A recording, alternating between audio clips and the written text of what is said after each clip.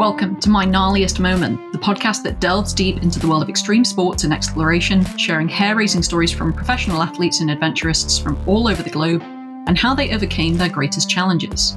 Andrew Hughes is an incredibly accomplished yet brilliantly humble adventurer, mountaineer, explorer, extreme sports enthusiast, Guinness World Record holder, and human rights advocate. In 2020, he became the fastest and first American man and third person ever to complete the Antarctica trifecta, and has completed both the 7 summits ascents and 6 of the 7 volcanic summits.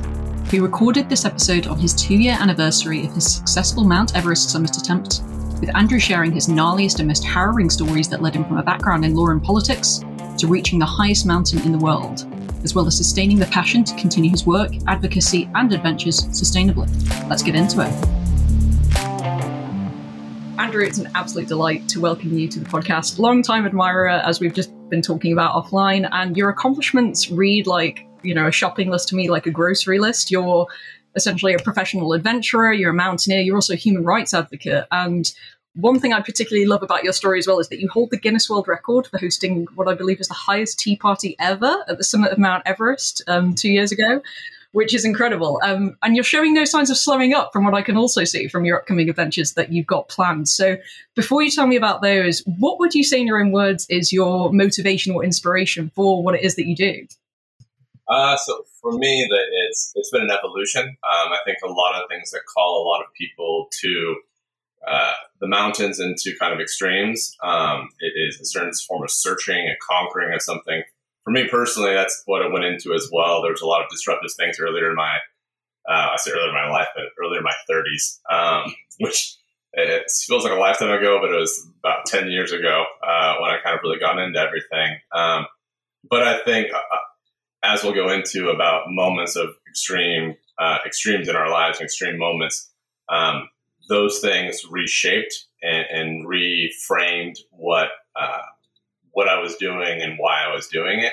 I think also the pandemic, when it took away a lot of things for us, it also kind of reminded us that we are so graced with the opportunity to go into these places. And so the way in which we go matters.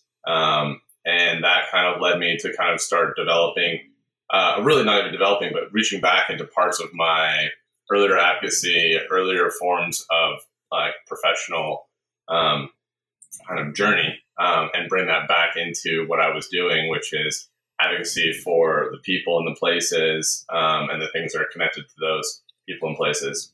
So human rights, environmental issues, sustainability, all tied into it. So for me, it's elevating everything, not just myself, I would say, at the end of the day. And so what I'd love to sort of, and I know we briefly just spoke about this, but I also have to talk about it because there's a photograph right behind you that we spoke about, which is you also hold the world record for the highest marriage proposal on Earth. So let's start off. Tell me about that. Yeah. So that's part of it as well. When I started climbing, I was single, unattached. It was kind of like a country song here. Like my dog had died, I got divorced, my job wasn't going well. So what better way to go and try to find yourself than go to a mountain? It feels almost like a very classic almost narrative. But I was very, very fortunate along that path to, via blind date, meet my now wife, who was so supportive, understanding, and gracious in giving me the time and opportunity to continue to venture as I do, even in the early parts of our dating. We spent essentially the first probably 6 to 8 months of our first year and a half of dating. I was either in Antarctica or on mountains, whether it's in Ecuador or Everest. So, I knew that when I eventually reached the summit of Everest, I wanted to ensure that she was standing there with me in a sense, even though she was back in Seattle, and to ensure that she understood that my reaching that point wasn't because of me, but because of the people in my life. And so, it gave a great reason to reach that high point where I could actually pull it out and propose to her on the summit of Everest and have my buddy Garrett kind of record it. And then I didn't tell her for a month and a half and came home and took her out on a lake here in Washington. She's more of the liquid form of water and not the frozen form of water is her thing. So went out boating, proposed on the lake, and then we ended up getting married on the Rock in New York. Did a little elopement in New York City because we figured from the top of one rock to the top of the other. So from summit to city kind of thing. So, but yeah, so it's so I guess the 2-year anniversary since I proposed to her. So yeah. Well, congratulations, and I absolutely love that story. It's incredibly heartwarming. But speaking of sort of high up things, let's talk about the highest tea party as well, because I really do have to understand the story behind this. Like, did it strike you as you were already setting out to summit Everest, or was it very pre-planned? Like, I'd love to know about that. Very pre-planned, because I learned through, one of the things I did during the pandemic, we all had our different endeavors and adventures that we did within our homes. Mine was to deep dive into all the random records that exist when it comes to high altitude. And I fully have always owned that, and this is why I love the mountains, is because you really climb your own mountain at your own pace. And we all have to climb, because the hubris of chasing somebody else's like pace usually leads to something usually catastrophic or not authentic to ourselves. Which is what I've always loved. Like even a rock climbing route, you have to adjust your own body to the route itself. You don't climb it exactly like anybody else. So for me, like, I was always looking for records that were unique. My family, my dad's side is British. He was born in Devon, and so I grew up in a small bed and breakfast actually outside Seattle that was ran as an English manor, and I would wake up to scones for the guests, and then would organize high tea in the afternoon, and so for me, like, tea it came into my life before coffee, and I live off coffee because I'm from Seattle, but tea is also a very part of who I am. And for me, also, tea is just something that no matter where I've traveled, I feel it's always so very part of multiple cultures, and especially in Nepal, going from tea house to there's something that's very much about this coming together. And I saw it as a record that was not about me, and so the record itself actually involves everybody who took place in it. And it was just, what did I miss when the pandemic kind of closed the mountains down? It was my community and my mountain family and the opportunity to come together. And so I applied for the record. Records were really easy to break and really hard to get kind of signed off on by Guinness World Record. So it took a lot of planning to figure out what I need to do to ensure, like, I had to get my food handler's permit so I could handle the biscuits and all those things. And but it was lovely. We did 2 actually world record. The first attempt we tried was at base camp, because I had a great company, Mir, who does a lot of kind of thermoses and different incredible kind of reusable vessels, who donated thousands of dollars of kit that I actually carried over I brought up to base camp and gave to our Sherpa team and high altitude Himalayan kind of team that worked in camp. So the first one we did at base camp. The only problem was base camp was just like 30 meters below where we needed to break the record. So we did our first like big one with everyone and gave everyone kind of all this like free kit, and then we did a secondary one that I carried up the stuff to Camp 2, which is at about 21,500 feet. And we got horrible weather the whole time we were there. And so it was just this big snow-laden thing. But like, we got it out there. We sat in our summit suits. We enjoyed some tea, had some biscuits. I brought Girl Scout cookies from the United States. So it was great. And again, it's amidst all those moments of like real like severity, and when everyone is feeling so much pressure from trying to climb, it's kind of nice sometimes to just have something that reminds you of the people you're with, and you get outside yourself and outside your own mind, and just a little bit of levity amidst everything. So yeah, it was special. Hopefully to do more things like that. Absolutely. An incredible story. I have to say, I'm probably going to get cancelled by the British people because I take Ted Lasso's approach on what tea is, which is, I think he called it garbage water, and that's how I feel. I'm a coffee drinker through and through. Yeah. But I guess what I also would love to know about is you are the fastest and first American man, as well as the third person ever to complete the Antarctica trifecta. So tell me about that story, moving on from, just casually summiting Everest, having tea up there. Yeah, so leading up to the pandemic, beforehand, before we knew it was coming down, me and one of my adventure partners, Roxy Vogel, who we started climbing together way back in the day and have done a lot of different objectives together. We decided we wanted to do a trip that really or adventure that really hadn't been done before by any Americans and only really been accomplished once before. And it's not because of necessarily the nature of each individual objective. It's the ability to complete them within the season where the weather actually permits it. So logistically, which I think a lot of actual adventures are logistically, the logistics are what make things so difficult sometimes before you even get there. So you can get to a place and then you have to try to pull it all together. So for us, it was this idea of tying together the South Pole by reaching it by ski, climbing the highest mountain, Vincent Massif, and then also climbing the rarely climbed Mount Sidley, which is the highest volcano in Antarctica. And we were able to do it. Thankfully, basically, we got in on the first flight with all the climbers coming into Union Glacier, which is the main base from which you operate out of. And we were on the last flight out. That took us literally the entire season down there to get it done. But we were only, I think, the second or third people to ever do it. And we basically did it faster than the previous person, and we're the first Americans. So it was amazing. I mean, each one had its own unique challenges and things that probably we could talk about for the gnarliest moments. There was like rationing and getting like frostbitten stuff on Vincent Massif, or like coming down with kind of trench foot and pneumonia on the way to the South Pole, or when we went out to Mount Sidley, like that mountain is just so unique. It's been climbed, I think, 10 times, I think, up to that point. But we were like the 50th and 51st person ever to stand on its summit. So it's just its own, such a unique place to go because you're literally out in the middle of nowhere, 600 miles away from the nearest other person. So it was a special adventure. And it kind of went over Christmas and New Year's and my birthday. So yeah, it was, and then right before the pandemic too. So it was nice to have that balled up inside as a memory.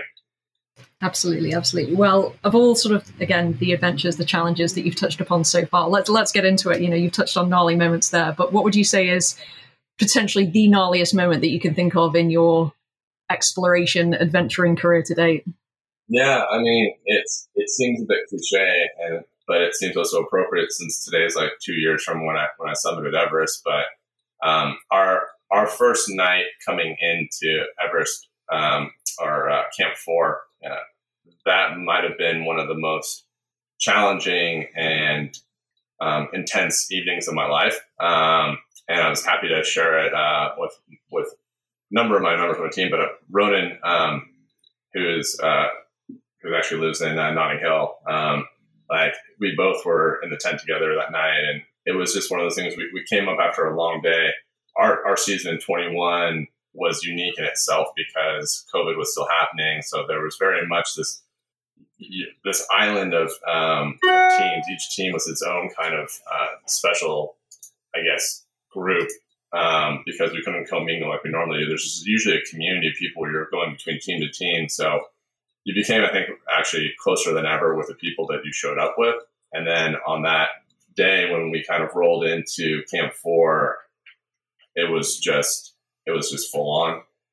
There was 2 cyclones coming off the Bay of Bengal that were converging on the mountain. And so the weather windows were small, and the time between those weather windows was some of the most intense weather I've ever been on any mountain. And then to couple that with being essentially on the cusp of the death zone, right below 8,000 meters. I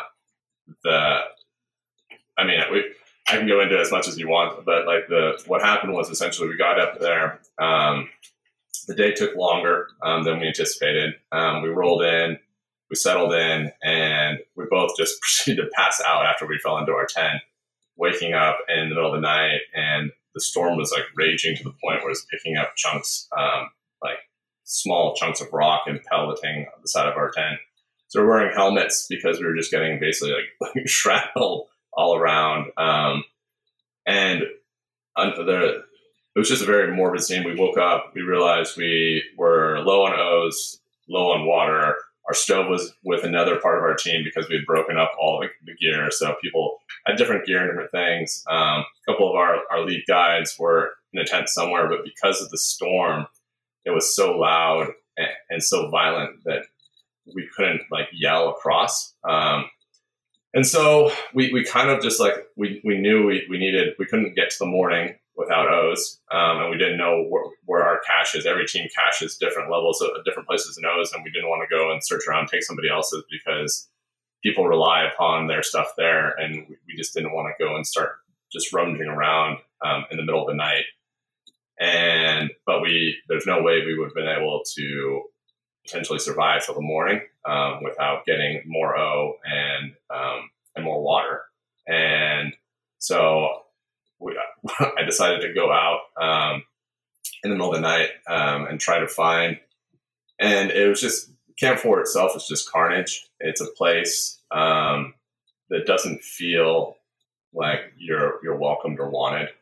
And it's a place where, unfortunately, because people are in this state of survival, they also leave a substantial amount of the remnants of themselves. And so it feels like there's a bit of a graveyard up there. Not in the sense of bodies, but just kind of this sense of like old tents, like being ripped at by the wind that are like been abandoned. The ground's littered with like holes, which just kind of, and dirt and well, not dirt, but just garbage and everything else. And I remember like we went out there and I was like taking my oxygen down and yelling for anybody from our team just to figure out which tents were ours to go in. And couldn't find anybody.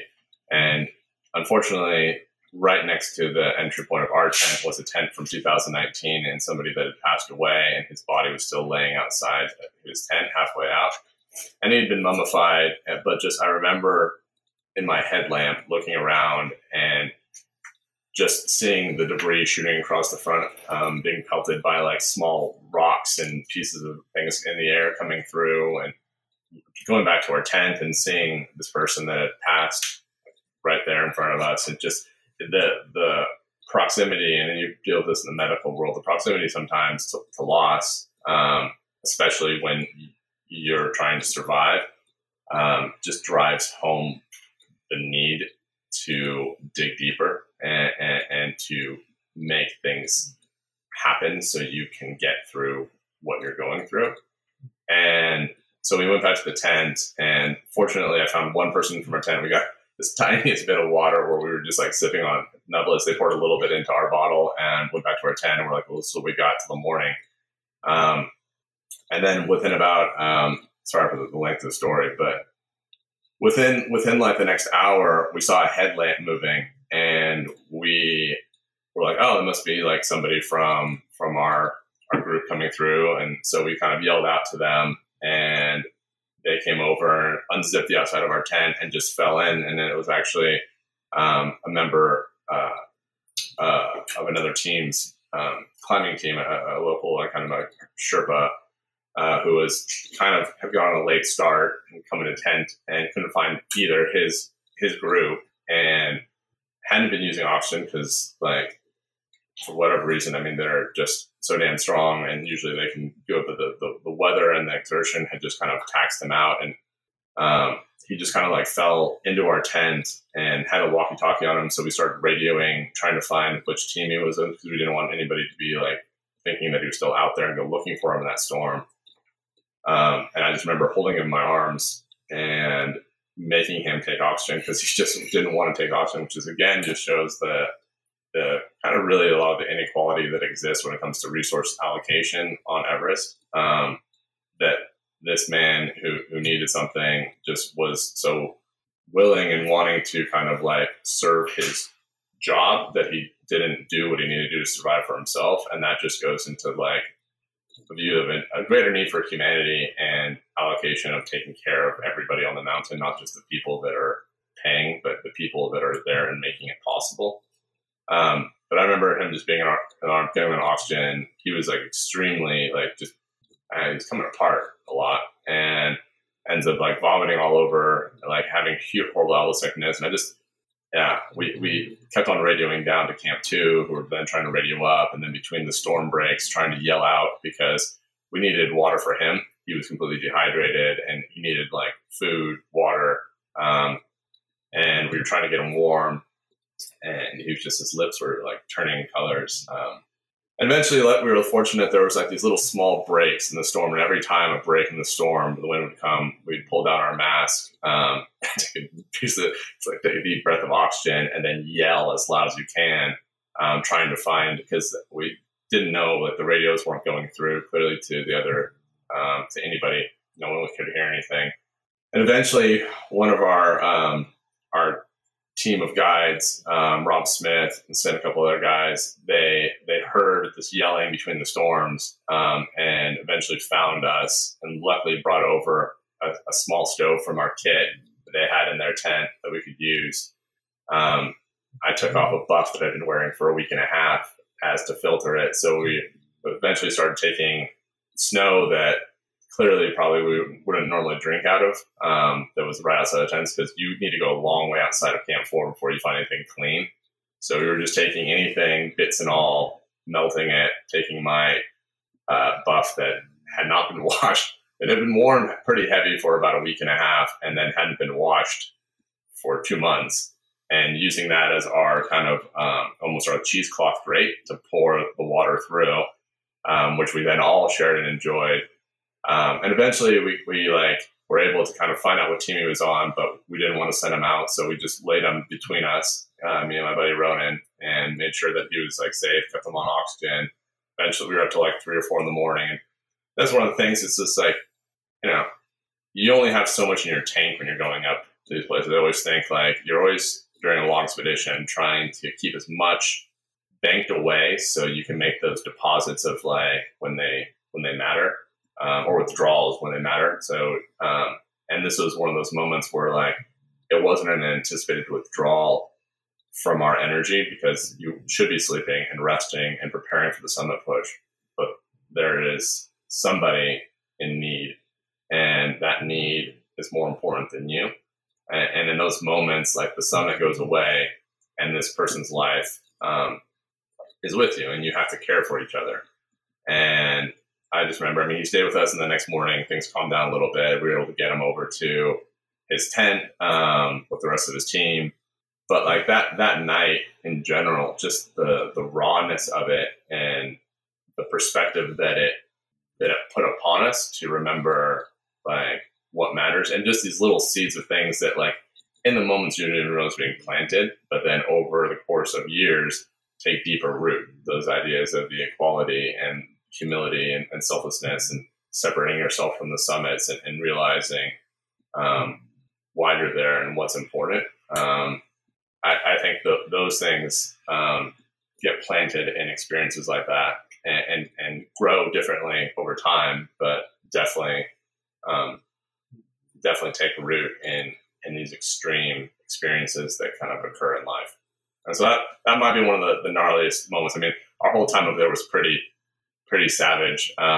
We didn't get the grace of our summit day was beautiful, but everything on either side of it was just pure savagery for our weather. So, but yeah, I would say that's probably one of them.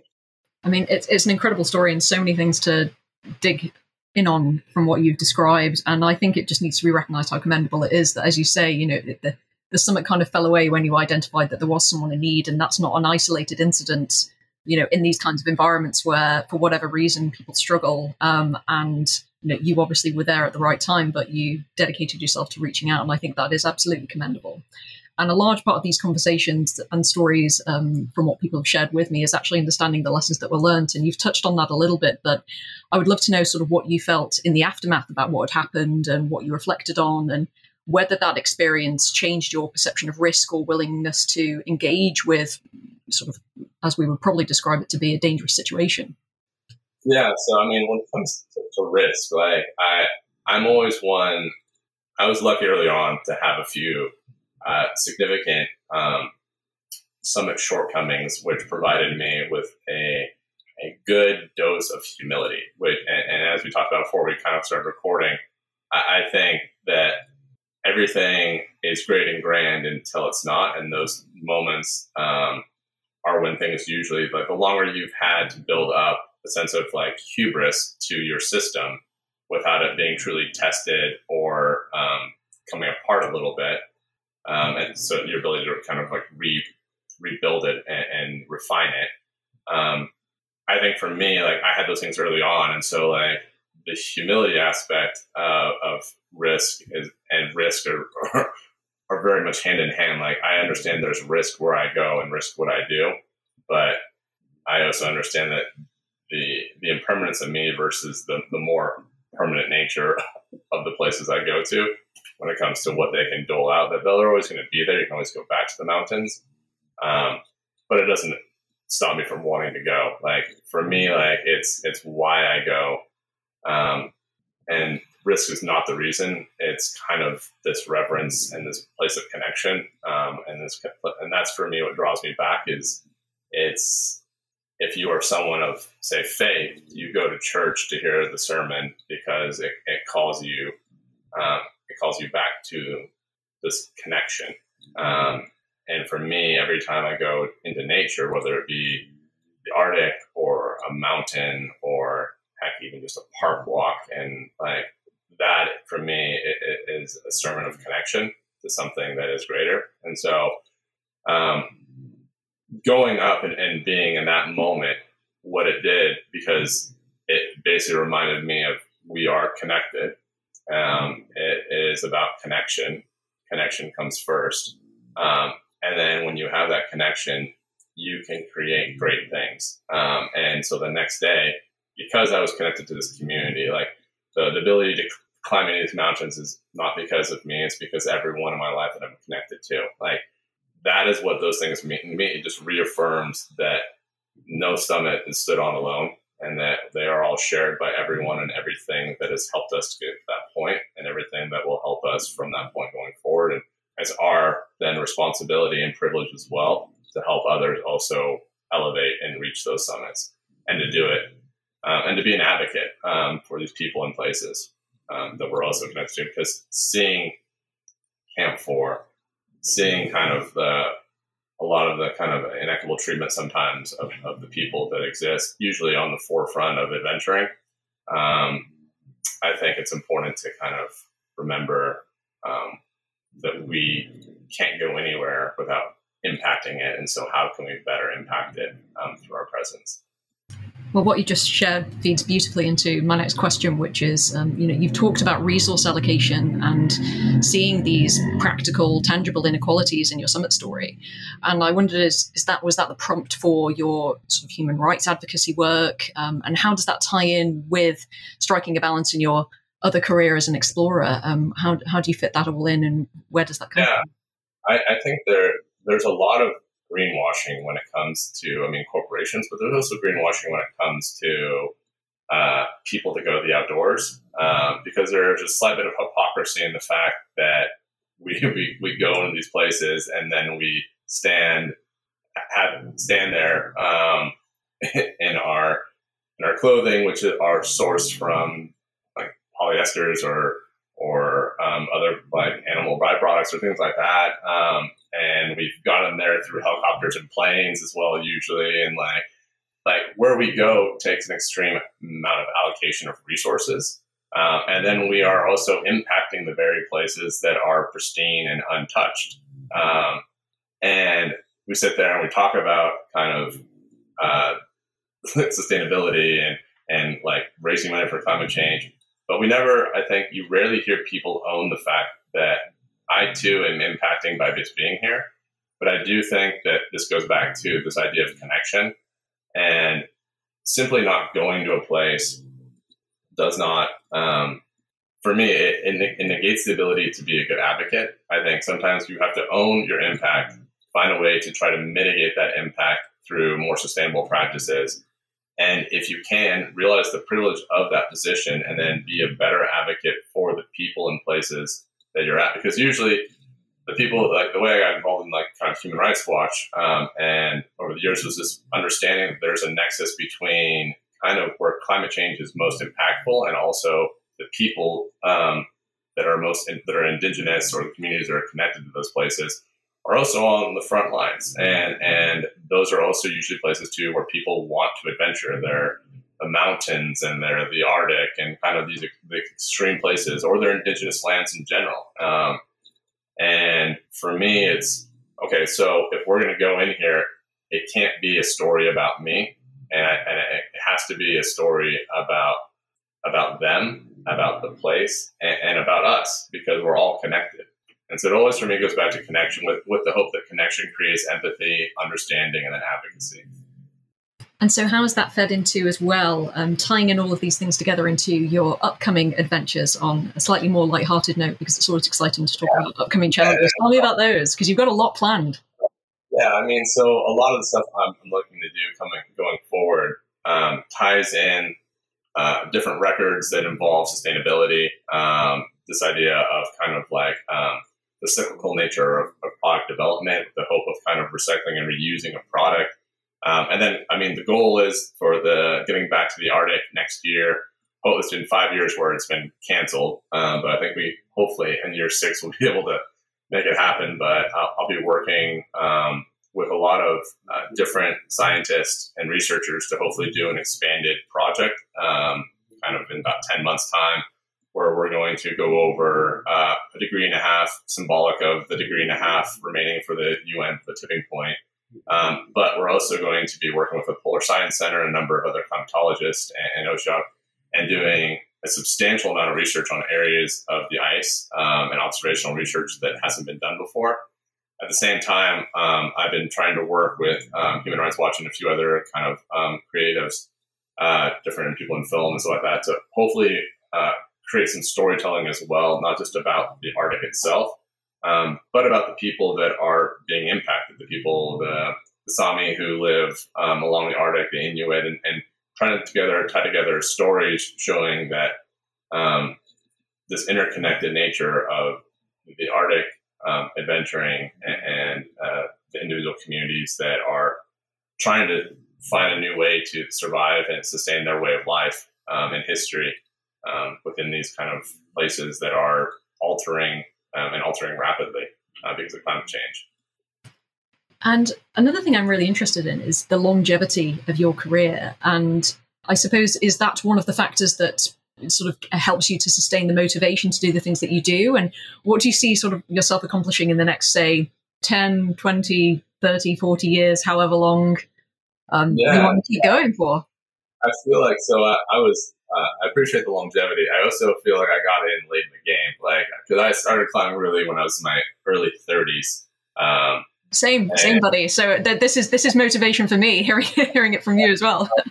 It was one of those things where I was like, in my previous life, I was in law and politics and like a barrister basically, and doing things like in that world, and I just kind of felt that specific path wasn't for me, and so this path has kind of in a way led me back to what I was passionate about going to law school in the first place, which was a form of social justice and advocacy.